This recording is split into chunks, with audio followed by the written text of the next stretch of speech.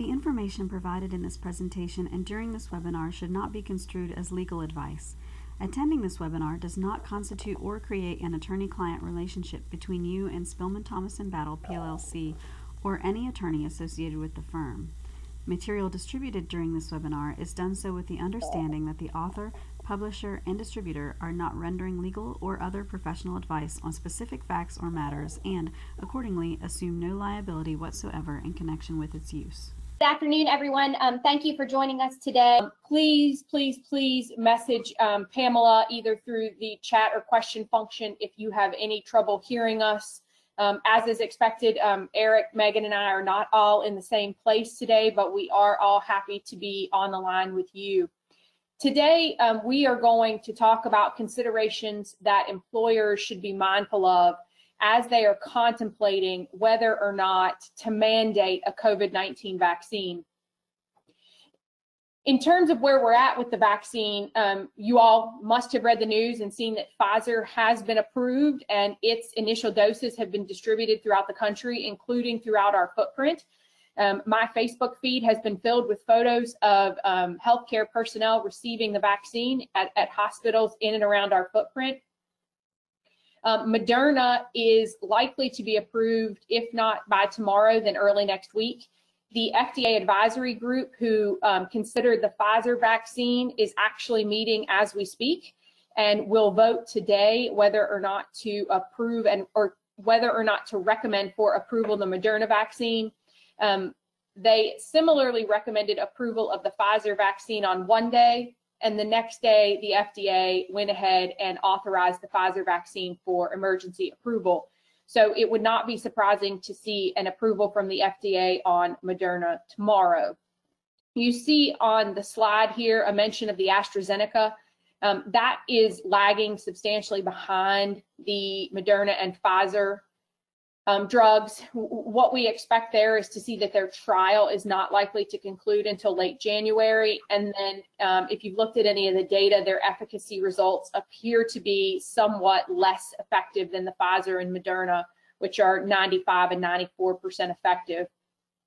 So continue to keep an eye on these, but it looks like we're going to have two main contenders in the marketplace here any day now. So as we talk about, and you can go to the next slide, as we really talk about what this means when we say that there are vaccines out and available, what we really need to focus on is what are the priority and timeline for distribution. The reality is that by January, there's only going to be about 22 million vaccines out there and available. Both the CDC and states have guidance out there to suggest who should get the vaccines and in what order. As you can see here on the slide, the CDC has unsurprisingly recommended that healthcare workers and those living and working in nursing homes and long-term care facilities be prioritized first. While the CDC guidance is not going to bind the states, many states have developed their own draft plans for distribution. I was looking at the Virginia plan earlier. It's probably 70 or 80 pages long and explains a phased approach for how they're going to distribute the vaccine. Similar priority plans are available for all of the states in Spilman's footprint. That's at least as far as we have confirmed written plans. And what those plans really tell us is that who is going to get the vaccine first are healthcare workers. From there, it differs a little bit, but you see priorities for long-term care, nursing home workers, and their people who live there, those at high risk of developing COVID-19 and or having bad outcomes. But I think what that really tells you is that it's going to take a while before there are vaccines available for everyone. There was an article I saw a while back from a newspaper, maybe it was the Washington Post, but you could put in your name, or not your name, your age, the county that you live in, and identify some very basic information about yourself. And then it essentially told you where you would end up in the priority. And for myself, fortunately or unfortunately, I'm fairly well at the back of the list. And so I was told there were a couple of 100 million people in the US in front of me. So probably some time before we see widespread availability of the vaccine. I do see a question real quick about will the slides be available, and I think the answer is yes, just to make sure everybody sees it. We will post this presentation onto our COVID-19 task force page.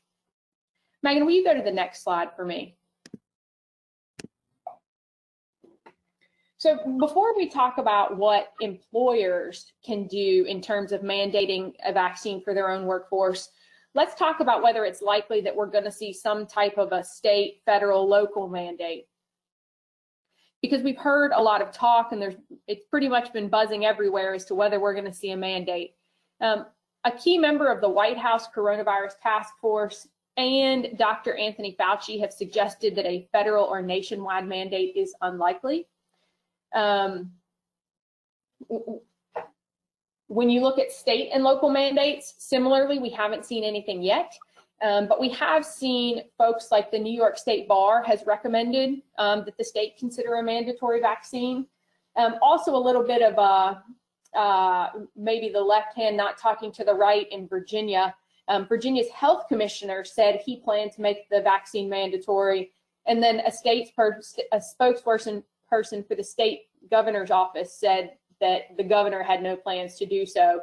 I tend to think that the likelihood of that happening is not very high. I mentioned here public schools and state and local mandates because there is a potential if you saw a really hot spot in a locality, and you often see already for schools that many students are already required to have certain vaccines. As to students, these vaccines, though, aren't likely to be mandated in the short term. The Pfizer vaccine was held up a little bit because they wanted to approve it for use for 16 and 17-year-olds, and it was ultimately, but there was some issue with that. But we haven't seen any vaccine approved for anybody under the age of 16, and the Moderna vaccine is solely limited to adults.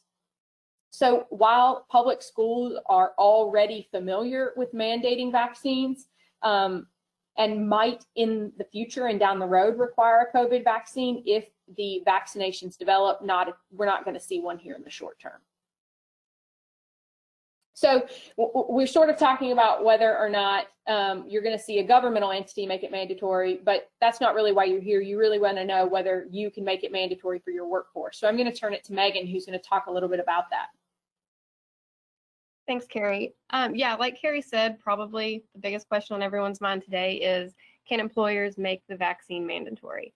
And the answer is generally yes, you can. And just yesterday, the EEOC confirmed in some updated guidance that it does not violate federal employment law for employers to require employees to get the COVID-19 vaccine. Of course, that's subject to some exemptions that Eric's going to talk to us about later on in the presentation. And there's also precedent from prior pandemics, including smallpox and H1N1 swine flu, when employers were given leeway to require vaccines. And then the second biggest question you're probably asking is, should you make it mandatory? And the answer to that is going to be one you probably hear from your lawyers all the time, and that's it depends. With COVID-19 and the nature of the pandemic, we're really venturing into unprecedented territory, and you really need to consider the benefits and risks before requiring your employees to get vaccinated. And of course, you have to consider the reality. So the supply of doses right now is very limited. Like Carrie was talking about, only certain people are going to receive the first batches of the vaccine, and we probably won't see widespread availability until mid-2021. So that means that even if you want to make the vaccine mandatory today, you might not be able to do that, or you're not going to be able to do that and implement it to your entire workforce unless your workforce happens to fall into one of those categories of folks who are going to be the first ones to receive it. So that's kind of a main consideration as it is right now. And Megan, if I may? Of course. One of the questions that we had already received, and again, we really do appreciate the questions. They make sure that we are covering what you want to hear, was addressing comments by Surgeon General Jerome Adams just yesterday, where he was saying right now he doesn't think employers should be mandating the vaccine. And I wanted to address that. And right now that's a timing issue on the Surgeon General's part. What he had said when you really delve into the comments is that it is approved for emergency use, and because of that, that means that the FDA and their independent scientists believe that the benefits of vaccinating people outweigh the risks. But he issued a reminder, his lawyer probably got to him, and said, it's not been fully approved. That probably won't happen until 2021. So if you hear about that, I don't read the comments by the Surgeon General to be never require the vaccine as much as right now, let's wait for final FDA approval. And a lot of what we're going to be talking about today, issues for today, what are you going to do, December 17, and then what are you going to do in January? What do you maybe want to do in March once the supply is out there and reaches levels where you could require it? So I saw that comment, and Carrie and I were both looking at that. I thought this was the right time to bring it up. So Megan, I apologize for the interruption. I will turn it back over to you.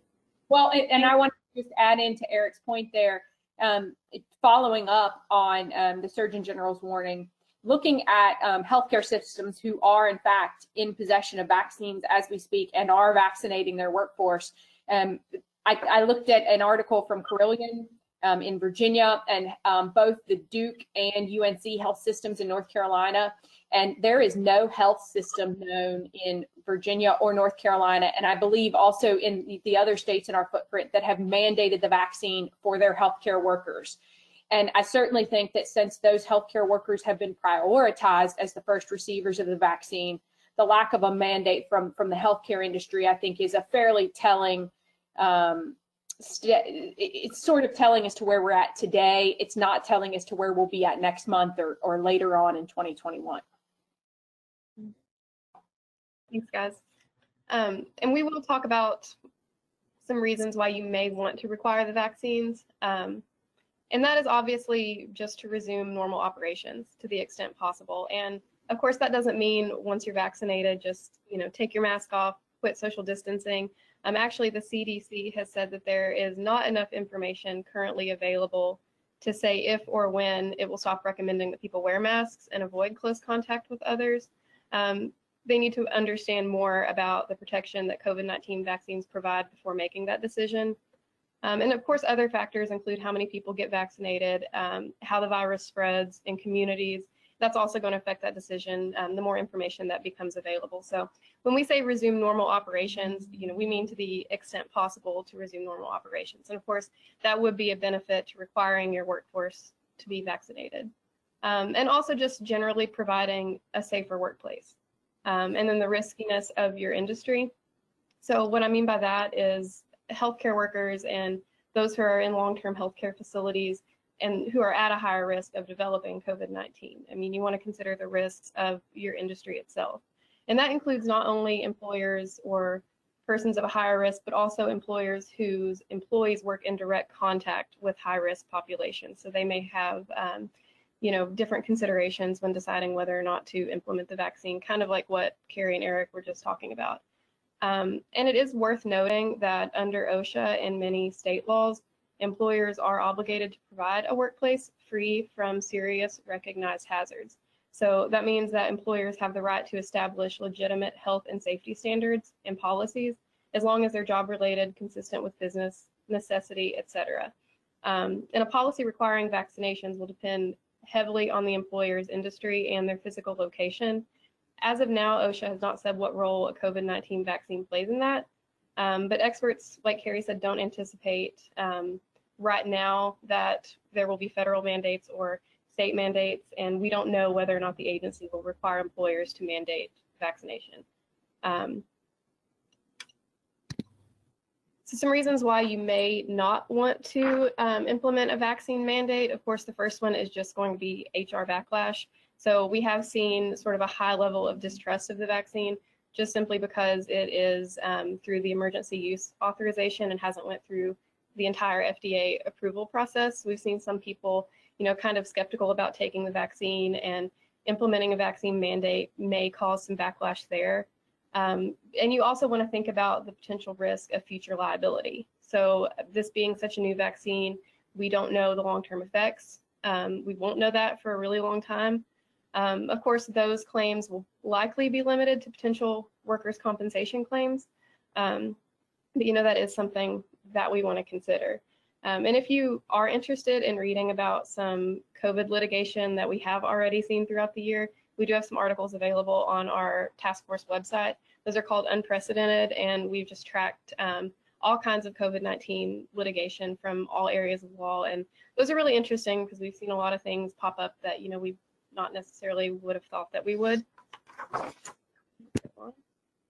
And here you see a chart. This is a November 2020 Gallup poll, and this shows that only 63% of surveyed Americans say they are willing to receive the COVID-19 vaccination. So that leaves 37% of people unwilling to receive it.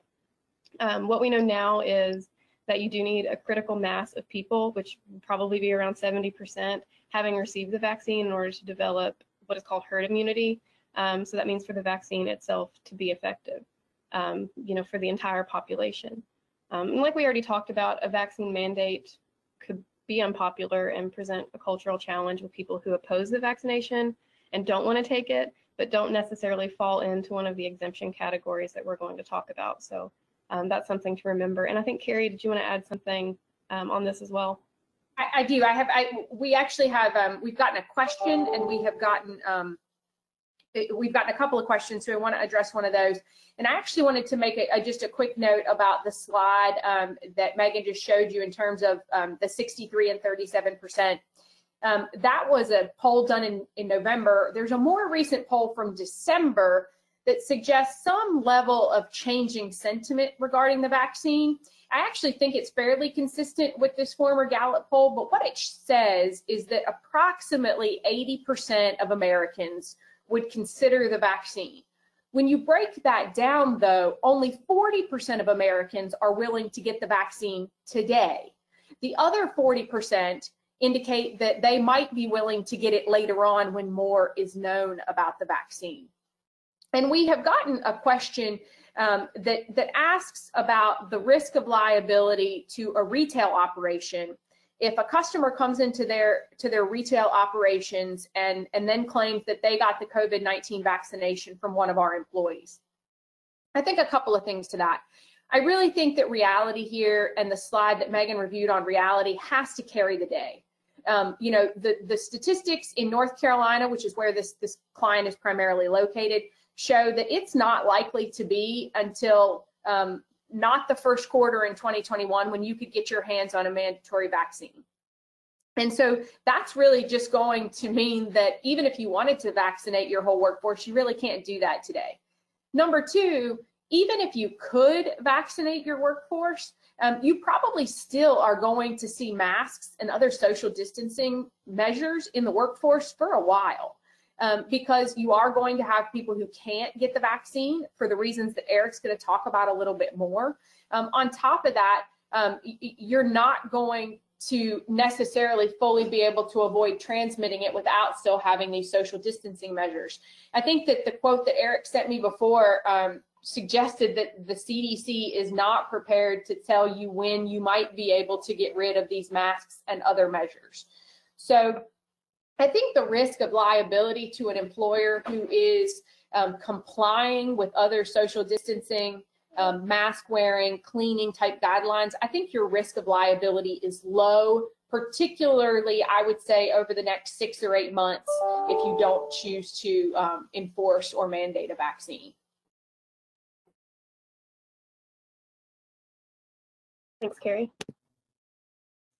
Okay, so you're probably wondering, if you do implement a mandatory vaccine policy, how do you enforce that? And you have to be prepared to discipline or terminate employees who do not agree to take the vaccine. Of course, that is unless they're subject to an exemption. You have to have some kind of policy in place. You can't just start disciplining or terminating employees. There needs to be something written that your employees can see.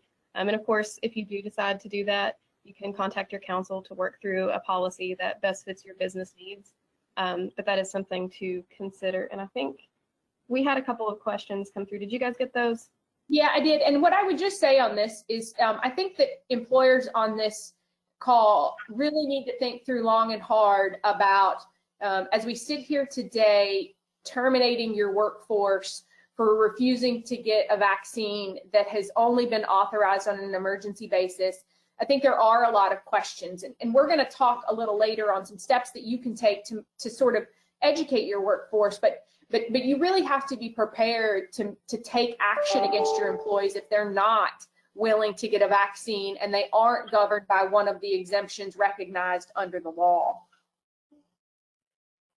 And so one of the questions kind of relates to this about getting proof. Yes, you should get proof, and I think we also have a slide on that a little bit later. But more importantly, how will this impact your requirements for PPE? I think you're still going to have to wear PPE unless you had a whole workforce that was potentially vaccinated and you weren't customer facing and likely to come into contact with others. You probably still are going to need some PPE. Eric, do you have any? And here's what I would say to that. Thank you, Carrie. Bear in mind that what the vaccine is going to do is allowing our bodies to defend itself, to fight the virus while it is in, our system. What it doesn't do is really change the viral load. I mean, it may stop people from becoming extraordinarily sick. Hopefully it will. That's the whole point. But individuals will still have the virus in their system. They will and still be shedding the virus. And so that is why the CDC is taking the stance that vaccines are great. They are fully encouraging them, and so are we. But they are not saying once you are vaccinated, throw off the mask, stop social distancing, because they want to see how we get a handle on the spread of the virus to individuals who, aren't vaccinated, how effective it is. They want to see all of that. So the CDC is still taking the stance, and I think reasonably so, as if they care what an attorney would say about their medical opinions. Hey, let's see where we are, but let's keep doing the good fight by the social distancing, the frequent hand washing, the wearing of a face covering. So even if you get somebody that is vaccinated, they show you their form and they're like, I'm not wearing my mask anymore. The answer is no, you're still wearing the face covering at work until medical advice tells us that it is safe to remove them. Thanks, Eric.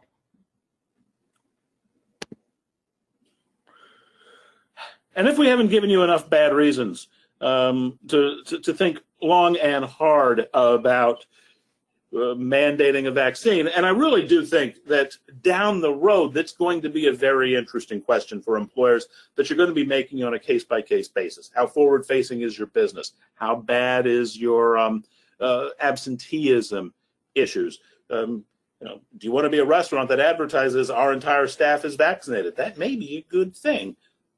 But again, we're probably talking a few months down the road. So with that caveat once again stated, if you're unionized, well, mandating a vaccine is going to be a mandatory subject of bargaining, which means you're going to be getting down and reopening the CBA or discussing the policy with your employees and with the union. And you may not want to open that particular can of worms. That's going to depend on your relationship with your union. Some are functional and healthy, and a lot aren't.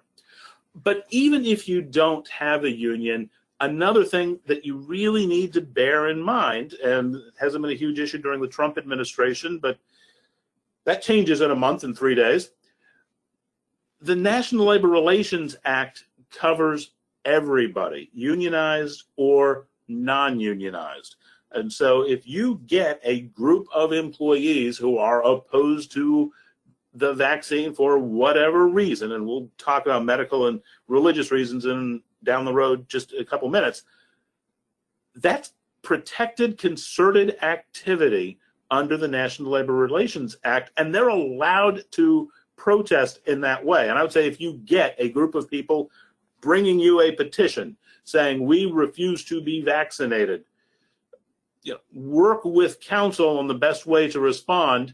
You might be able to tell them, fine, if you've got a mandate in place, well, don't come to work. We're going to put you on a leave of absence. You have volunteered to do an unpaid leave of absence. But what you can't do is discipline them in some way. You can't fire them or anything like that for engaging in concerted protected activity. Now, again, that's going to really depend on your individual circumstance. So I would say, that's probably a circumstance, if you get that petition, reach out to trusted counsel and make sure that you follow the rules properly. All right. We're down the road. The Surgeon General has now said, you know what? We are fully approving these vaccines. You have the go-ahead. You have made the internal decision. We think the benefits outweigh the risks. We're going to mandate everybody get the vaccine, no exceptions. It's not quite that easy. There are mandatory accommodations that you need to make for individuals who are expressing either a religious objection or have a disability problem, have some sort of medical reason that they cannot be vaccinated. And so you're going to have to establish accommodation procedures with that mandate. No getting around that. That's in place for the flu vaccine. That's been in place for prior vaccinations. The EEOC has maintained, even during this pandemic, no, those accommodations are still required. Let's first take a look at the ADA, and that is somebody that has a medical condition. Perhaps it is an allergy to one of the components in the vaccine. Perhaps they have had a bad reaction to vaccinations in the past. You're going to have to honor that. Now, you're going to have to work on a reasonable accommodation for the employee. And because we have been allowing people to work, in a masked up, there is probably a reasonable accommodation. Perhaps having somebody do some telework. We're going to go into that in just a minute. But you're going to have to honor that. Now, you are allowed to get information because it's the interactive process through the Americans with Disabilities Act. And so all of those standard rules are going to apply. You've been in that situation before. You've all accommodated somebody for some medical reason. It's the same process, but you're going to, get the medical information. What is the accommodation we need to give? What is the reason? Don't get into details, but you can get it's an allergic reaction. It's a something enough to be able to establish a conversation about the interactive process and about developing the proper accommodation. The other issue, and one that sometimes people forget, there's a possibility of a religious exemption.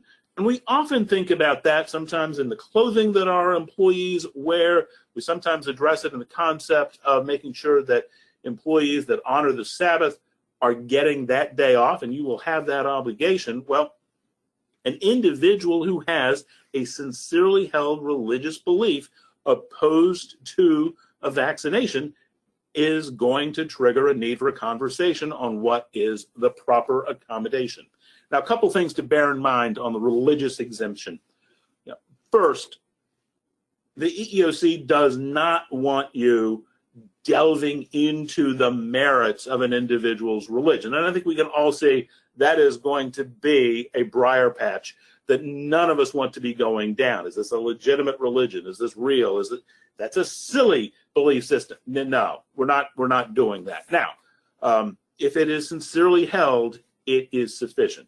Doesn't mean you just have to accept somebody saying, I have a religious objection. You can do a little bit of digging. Well, what is the objection? What is it based on? Can I get a letter from your pastor? But that can't be the only thing. Or, will you have, friends that will back you up? Or there's some written materials that I can look at. And again, you can't just be, I need the head of your church or your pastor or whatever, the head of your place of worship to give me a letter, because it's a sincerely held religious belief. It's not an organized religion. One person can be enough.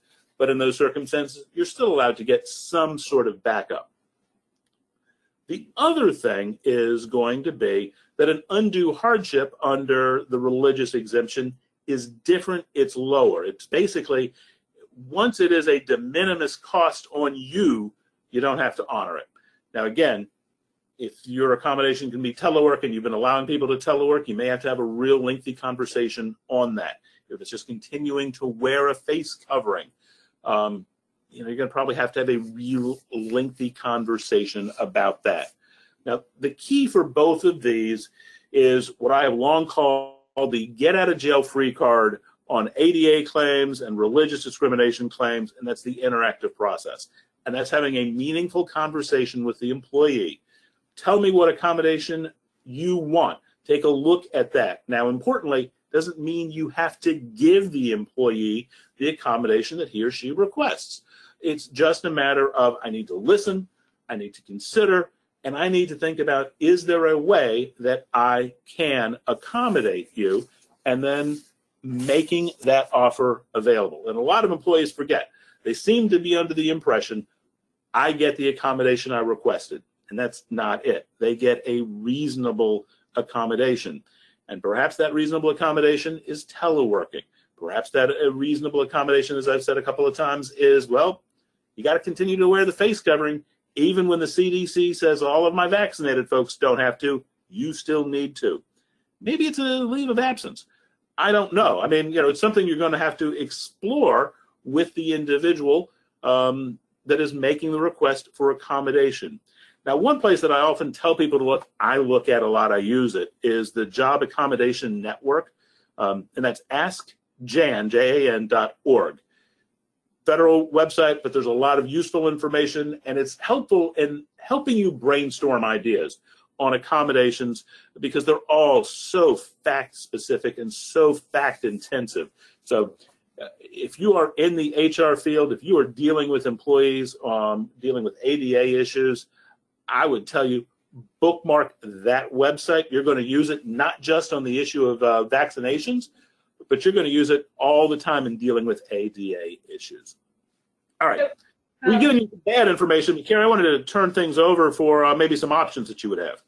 Yeah, but before we get to those, I'm going to put you on the spot here. We've gotten a question. I tend to think, and maybe you would agree, that with the real disagreements that people have about vaccinations and whether or not to get them, I guess I won't be surprised to see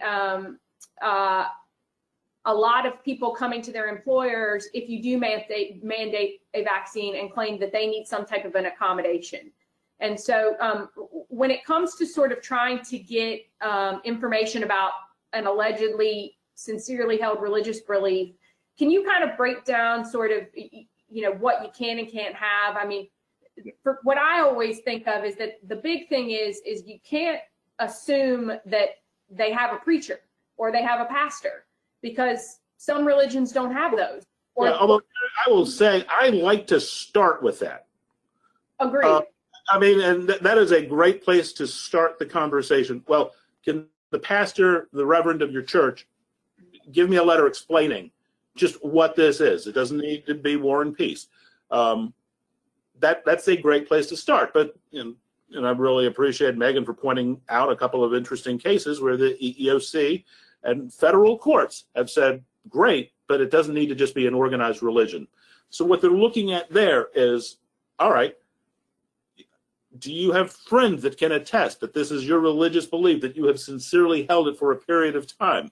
Is it based on any sort of a writing? If so, can you provide that writing? I would say, and it sounds like I'm just trying to drive work for attorneys, and I'm not. But if you get somebody who is unable to provide any of that information, but is still saying, I have a sincerely held religious belief, it may be time to work with someone to determine, all right, is that so weak that I don't have evidence of a sincerely held religious belief? And again, I'm saying this in the context of the EEOC does not want to go down that path, because as an agency of the federal government, and honoring the First Amendment, they don't want to be deciding what is a valid way to worship and what is not. So I would say somebody has to get you some support, some attestation from neighbors, from friends, from family. Why do you have this sincerely held? What is it based on? And if they can't answer that question, they probably have failed to meet the test of a sincerely held religious belief. But I would be very careful to go down that road. The other thing that I would sort of follow up on that is, I think Eric emphasized it really well, is the interactive process, which is really to talk to that employee. And in that interactive process and talking about their religious accommodation needs, I think that trying to better understand where they're coming from matters. I think understanding what it is that they want, and I don't mean what they want, which is not to have a vaccine. I mean, what is their issue? What is their objection? Because remember, from the religious accommodation standpoint, the standard is only de minimis. So it may be very easy for you to say either A, it is not hard for us to make some type of an accommodation based upon the nature of their position, or it's impossible. And so without having to fight about whether or not something is sincerely held, look at what the end game is and how easy or not easy it is for you to do that, because ultimately that inquiry is far more black and white than whether someone truly believes what they claim to believe in. Hey, Carrie, I saw a couple of questions I'm going to touch on real quick before I turn this back over to you for options. One of them is an option. The website that I referenced, I think this is the question, AskJan, AskJan.org. It's the Job Accommodation Network. Really useful website. Every HR professional should be aware of that website. The other, and this is probably an option, Carrie, for you to consider, does it have to be an across-the-board vaccine mandate, or can I pick and choose? Perhaps my customer-facing positions will get a vaccine, mandated vaccine, at some point down the road when I know there is a supply, or in some other way of breaking it down. Does it have to be all employees? Well, that's interesting. If you look at the slide here, you know, one of the recommendations that we would make is if you are considering a mandate, make sure that there are going to be enough doses available to your employees first. What's the point of creating a potential issue with your workforce when you can't get what you want to make an issue to begin with? And once let's just assume magically here, December 18th, we've got all the vaccine we ever want. Do you want to maybe consider breaking it down by job title or job function? And I would suggest breaking it down in multiple ways. You know, because folks are receiving a vaccine, there's been quite a bit of evidence that folks do have some mild symptoms as a result. So, you know, my recommendation would be to think about a phased approach, just in general, identifying who in your workforce would want to get it in an order of priority. But then I would break down within that order of priority, and I would phase it in within that group. So, for example, if you are a credit union, I probably would not vaccinate one whole branch all in one day. The reason I say that is if they all turn around the next day and have some negative reactions, you may not have anybody working at your branch. So, you know, you might not want to do your whole IT department at one time if that means they may all run the risk of being out. So I think a phased approach makes sense because A, it reflects reality in terms of enough doses, and B, it allows you to really identify who in your organization should be the priority. I think that when you do that, I would suggest that you at least pay some attention to the protected classes within your organization. Ensure that you don't run some sort of a risk of a claim of discrimination. And it is possible, I think, particularly with the data that shows that certain racial groups are being affected by COVID more than other races. I would suggest that you would at least take a look at that and make sure that you have documented and reflected the reasons that you are going to phase it in the manner in which you are going to phase it in.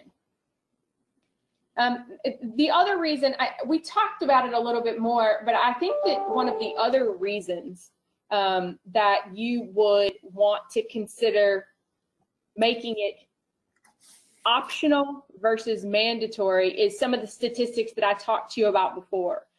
An additional 40% of the population is open to the idea of a vaccine. Right now, you have time available to you to encourage and incentivize your employees to want to get the vaccine. So I think we're talking more of the carrot versus the stick here. And so Megan, if you'll go to the next slide, when you're thinking about how you're going to do this, are you going to offer it free of charge? How are you going to distribute it? And in some ways, how you're going to distribute it is going to depend on the vaccine. So for example, the Pfizer vaccine must be kept in very cold storage. So that means it can only be located at certain places. But how are you going to offer it? I would suggest, and I think Eric and Megan would join me in this suggestion, that there is a lot of information out there on the internet, on social media, that people have available to them, and it's not always accurate. And, there's a lot of fear. Sorry, Gary, I was about to go, don't trust social media, but then you backed it up. It's not. Just assume anything you read on social media is the opposite of the truth. But there's a lot of fear out there. And, something that's a non-issue becomes an issue very quickly on social media. And I think that you would be well served, unless your industry is truly one that is at very high risk. You would be well served to make sure that your workforce is as comfortable as they can be with the process and the outcomes, because, there is some risk. There have been cases in the past involving other types of vaccinations where employers have sued or employees have sued. It's generally been dealt with as a workers' comp claim. But you can avoid a lot of that by educating your workforce and making sure that you've addressed their concerns. One of the other things that I think is really effective. Educating your workforce is a vital part of either encouraging or mandating a vaccine. And that's something you can get on front of today. And information from the CDC on the value, and reminding people, yeah, it's an emergency use authorization, but again, they wouldn't have given that if the FDA didn't consider the benefits of the vaccines to outweigh the possible risks. And Eric, don't you think that education process is something that must occur before you mandate it? Oh, I think it's got to occur right now. Yeah. Because, I think that will help. Because even if you decide, the vaccine fairy has delivered enough vaccines, and I think I need to vaccinate. I need to require it because I am in a forward-facing industry. I'm in healthcare. I'm in a long-term nursing home. I'm in a position where I think it is for the benefit of the business, for everybody, for the public. You want people to be in the right frame of mind to accept that. And so, yeah, I think educating now is critical. If you are going to even go with the encouragement, that's going to be the plan. I want to encourage everybody to get it. Well, part of that is going to be why. Well, here's the explanation. Here's the benefits. I also think that just, showing people in your organization trusting the vaccine is a great way to help develop that trust. Former Presidents Bush, Obama, and Clinton have all agreed to take the vaccine on video. I think steps like that encourage, I think they encourage a little bit of trust. But I also think that just them getting stabbed in the arm with a needle twice isn't really going to be the test. It's going to be making sure that they're still in a good physical condition in the month or so after. And that's really going to be the key to people thinking, you know what, this isn't that bad. Almost everybody's had a shot at some point. So just watching them get stabbed in the arm probably isn't sufficient to create that level of trust. We have a question here about whether we create or violate a key provision from the EEOC if we only select certain groups of employees for a vaccine requirement. And I think that the question becomes, why did you select that group? For example, if you selected only African Americans, yes, I think you probably have a pretty problematic issue for you. If you selected a group in your organization because based upon their job duties, based upon who they interact with, based upon their risk of exposure, you believe that that's the group that needs to be vaccinated, I don't think that runs the same level of risk with the EEOC, so long as the determination you are making on a job requirement is one that is job related and consistent with business necessity. And so I certainly think that you have the ability to make that kind of a phased approach depending on your workforce. And so another question that we've gotten is, can you mandate the vaccine for remote workers when there isn't the opportunity for on-site distribution? I certainly think that if the route an employer chooses to go is to mandate the vaccine, you need to think through how that's going to work. And quite frankly, at this stage, I don't know that we all have a clear view on how that is going to work. As I understand the process, what has happened thus far is the Pfizer vaccine has been distributed to hospitals who have sufficient on-site cold storage. And then CVS and Walgreens pharmacies are liaisoning with long-term care facilities to help sign them up for the vaccine. And so I don't know that many employers are truly in the short term going to be in a position to do necessarily on-site distribution of the Pfizer vaccine. Whether or not that would be possible with Moderna, something to consider. You know, for example, at Spilman, we have someone in our Winston office. We have nurses who come in from Wake Forest Baptist Health and do on-site flu shots. You know, the employer they don't mandate it, but they make it, you know, easy peasy for me to get my flu shot. And thinking of ways that you can make that process easy is, I think, really what we're trying to focus on when we talked about making them free of charge or on-site distribution. You are going to want to make sure you're thinking about some of the protected health information, and Megan's going to touch on that in just a minute. But I think that whether they're remote workers, and I think whether or not they are in the office day to day, if you choose to mandate the vaccine, you're just going to want to have a plan in place for how that would happen and how you're going to direct employees to get that done. So in addition to considering whether or not to make it mandatory versus optional, you can use the carrot or the stick. I think that, you know, we have some recommendations on some pretty good carrots that Eric's going to talk to you about. Yeah. I think it's important to remember the wellness program guidelines that are out there. And we may have forgotten about those, but there are limits. We're still waiting for some more guidance from the EEOC on the latest on these. But a vaccine program, or even an encouragement of a vaccine with some sort of benefit, is going to fall within the confines of a wellness program. And so, you know, there are things you can do on gift cards or giveaways, maybe an extra PTO day, but bear in mind that what you are doing is going to have to be, again, voluntary. So I'd be very careful, and I'd recommend against some sort of policy that says, and if we get to X number of people vaccinated, then we're going to give everybody an extra PTO day, because now you've sort of gone from voluntary, I'm making the decision for myself, to where I'm easily going to be intimidated or coerced into doing something maybe I don't want to do. So it's definitely make it a one-on-one decision. Definitely make sure that the incentives are limited. One, if you're giving away money, you're going to run into wage and hour type issues, factoring it into any overtime. But also there are limits on what a wellness program can give away before it becomes coercive. And again, that's the latest from HIPAA, and we're waiting for new updated EEOC guidance. But, you know, I'd be thinking in terms of a day of PTO, a gift card or something like that. But again, you want to keep it reasonably small in order to avoid the gaze of the EEOC. And one of the issues is that if it is a truly, some types of wellness programs actually require the ability to have an alternative mechanism. Well, I'm not sure what the alternative for a vaccination would be.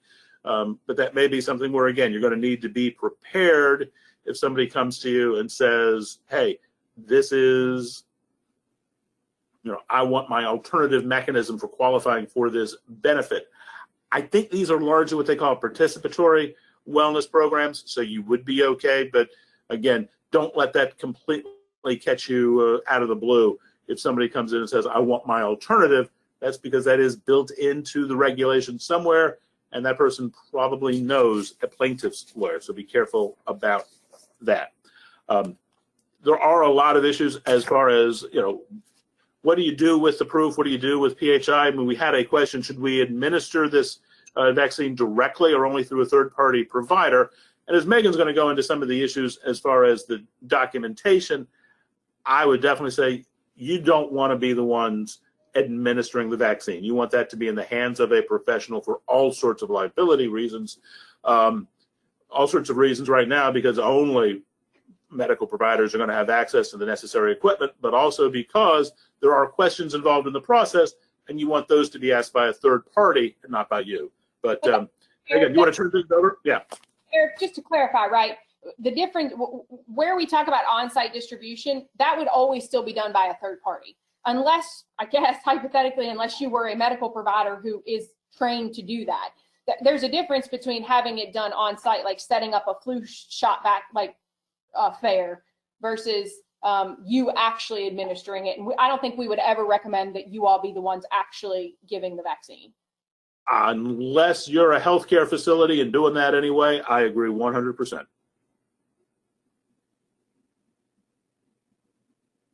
All right, so one of the final things that we wanted to touch on, and I think we had gotten this question before, is asking for proof of vaccination, especially as that relates to whether or not HIPAA or protected health information is implicated. So asking for proof of vaccination, just on its face, is not a disability-related inquiry. And like we said, the EEO issued some guidance just yesterday. And it didn't really change much, but kind of reinforced what we were already thinking. And one of the things they addressed was whether or not requiring an employee to show proof of receipt of the COVID-19 vaccination is a disability-related inquiry. And they said that it's not. But of course, those questions that may follow after you ask, well, did you get the vaccine? Can you give me proof of the vaccine? Those subsequent questions may implicate, a disability. So if you say, well, why didn't you get it? Tell me why you didn't get it. Show me proof why you didn't get it. Those types of questions may, implicate an employee's potential disability. So what the EEOC recommended is just to obviously avoid asking disability-related questions by sending the employees to pharmacies or their own personal healthcare providers. And also just warning employees when you ask them not to provide protected health information with their proof of vaccination. You can just tell them, I need a proof of vaccination, but make sure you don't provide me with any health information, just give me proof of the vaccination. As far as HIPAA goes, most group health plans are subject to HIPAA privacy rules because they are covered entities. But under HIPAA, there are 3 types of covered entities. That's health plans, of which most group health plans are a part, healthcare providers, and clearinghouses. Employers by themselves don't fit in with any of those categories, so they are not subject to those HIPAA privacy rules. Of course, HIPAA may be implicated if the employers decide to offer the vaccine as part of their covered health plan. So if they decide to do that, then HIPAA privacy rules govern the use and disclosure of that protected health information, or PHI. Of course, HIPAA rules exempt employment records from the definition of PHI. But if you do decide to mandate the vaccine and you decide to provide that as part of your covered health plan, then you need to consider HIPAA. There is another thing to consider, and again, we don't know that the guidance is changing every single day, but it is a consideration that the Federal Department of Health and Human Services has said that flu shot clinics may be part of a workplace wellness program. Like Eric was saying, you probably don't want to administer those on site. But if it somehow is part of a flu shot or a vaccine clinic, that type of information as a workplace wellness program may not be protected by HIPAA. Just in any case, I would say proof of vaccination, and I don't know if you, Eric and Carrie, agree with me, but any kind of information you receive for an employee that is in the realm of vaccines or anything, I would keep in a separate medical folder. Just as you're supposed to do under the ADA, keep any kind of medical records or anything from an employee, related to that in a separate folder on its own. Would you guys agree with that? Absolutely. I mean, you're going to treat this documentation as you would any other, medical documentation that you receive from the employee. I recommend that you keep it in that sort of sectioned off from the regular employment file. There's no reason not to. There's no reason that anybody looking at someone's disciplinary record really needs to see their proof of vaccination in the normal course. So yeah, absolutely. And I just saw a question that went back to what I had covered, and I apologize if I rambled too much. If you're talking about a gift card in the $25, $50 range, I'm good with it. If you start talking about gift cards or of a couple $100 or giving people a bonus of $250 for getting vaccinated, I'm going to start losing a lot of sleep. Right. And one of the biggest things to take away from today is that we are in unprecedented times. The COVID-19 pandemic is, certainly unprecedented. You need to be prepared and take it day by day, because like I said, the guidance keeps changing. We keep getting updates, and that's something that needs to be followed pretty closely as employers. Federal laws, state laws. Most states, I believe, have draft vaccine plans on distribution and phased approaches. That's something you can consider. But just keep that in mind that, the CDC, the EEOC, different agencies will probably continue to issue updated guidance. And so the next slide is going to, I think, ask, right, if people have questions. And so what I'm going to try to do is I'm going to throw out a couple of questions that we have received, that Pamela has forwarded to us, that I don't know that we got over the course of this presentation. The first is the question asked if we assume that meatpacking plants are considered high risk. I believe the answer to that is yes. Does anybody disagree? Going once, going twice. That makes sense to me. The next question is, Eric, I'm going to throw this one to you. If you're an employer who doesn't mandate the flu vaccine, is it okay to mandate a COVID one? There's no reason why you couldn't, and I think that we are in a different circumstance with COVID than we are necessarily with the flu. I mean, these terms are going to start getting us down a bad political path, and I don't want to go there, but yeah, this ain't the flu. And this is, shut down the world since March. So I think taking a different tack is reasonable and defensible. Although certainly if you've been offering, flu shots, it makes sense that you would also require this. Or mandating a flu shot, it makes sense that you would also mandate a COVID shot. And I would add on to this, just as sort of an aside, and we may have touched on this earlier, but the COVID-19 has been declared a direct threat by the EEOC. So it says that it satisfies that direct threat standard that we see being part of the consideration on multiple tests for discrimination and accommodations that the EEOC passes. The flu does not fall into that same bucket. So they are different both in reality and how you may want to treat a vaccine to the extent one exists. Just trying to make sure that we have read through all of these questions. And I think that we have. So unless other folks have questions that we haven't gotten a chance to answer, thank you for being with us today. Appreciate you taking the time at lunch. It looks like we are going to finish right on time at 1 o'clock.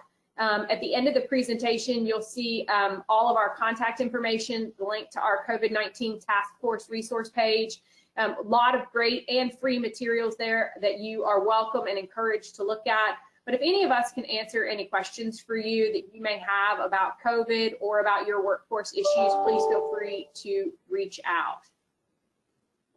And I think we've gotten one late question.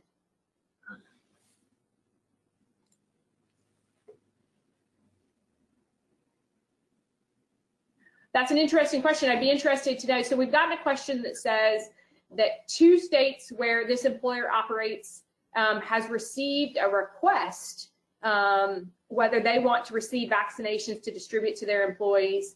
And they've reached out to some third-party providers who tell them they don't have enough personnel to do this, and it seems like a catch-22. I agree it's a catch-22. Because you cannot give a vaccine unless you are medically authorized to do so. That I cannot stress enough that no one should be doing that. And so if you are someone who needs someone to get the vaccine, I guess I would think that would be something that you would want to follow up with the state with in terms of whether they would be distributing. Are they going to send those vaccines to a CVS on your behalf? How is that going to work?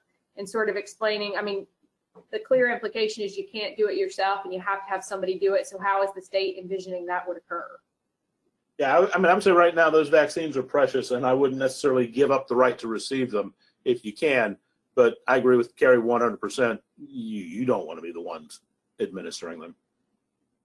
Again, unless you happen to be a healthcare institution. But I would absolutely, I would continue to kick the can down on the road in terms of your right to have those. I think Eric's right. I think if you give it up, it may be hard to ask for it again later. But again, guys, thank you so much for your time and attention. And please feel free to contact us if you have any questions about today's presentation or anything else. Thank you all.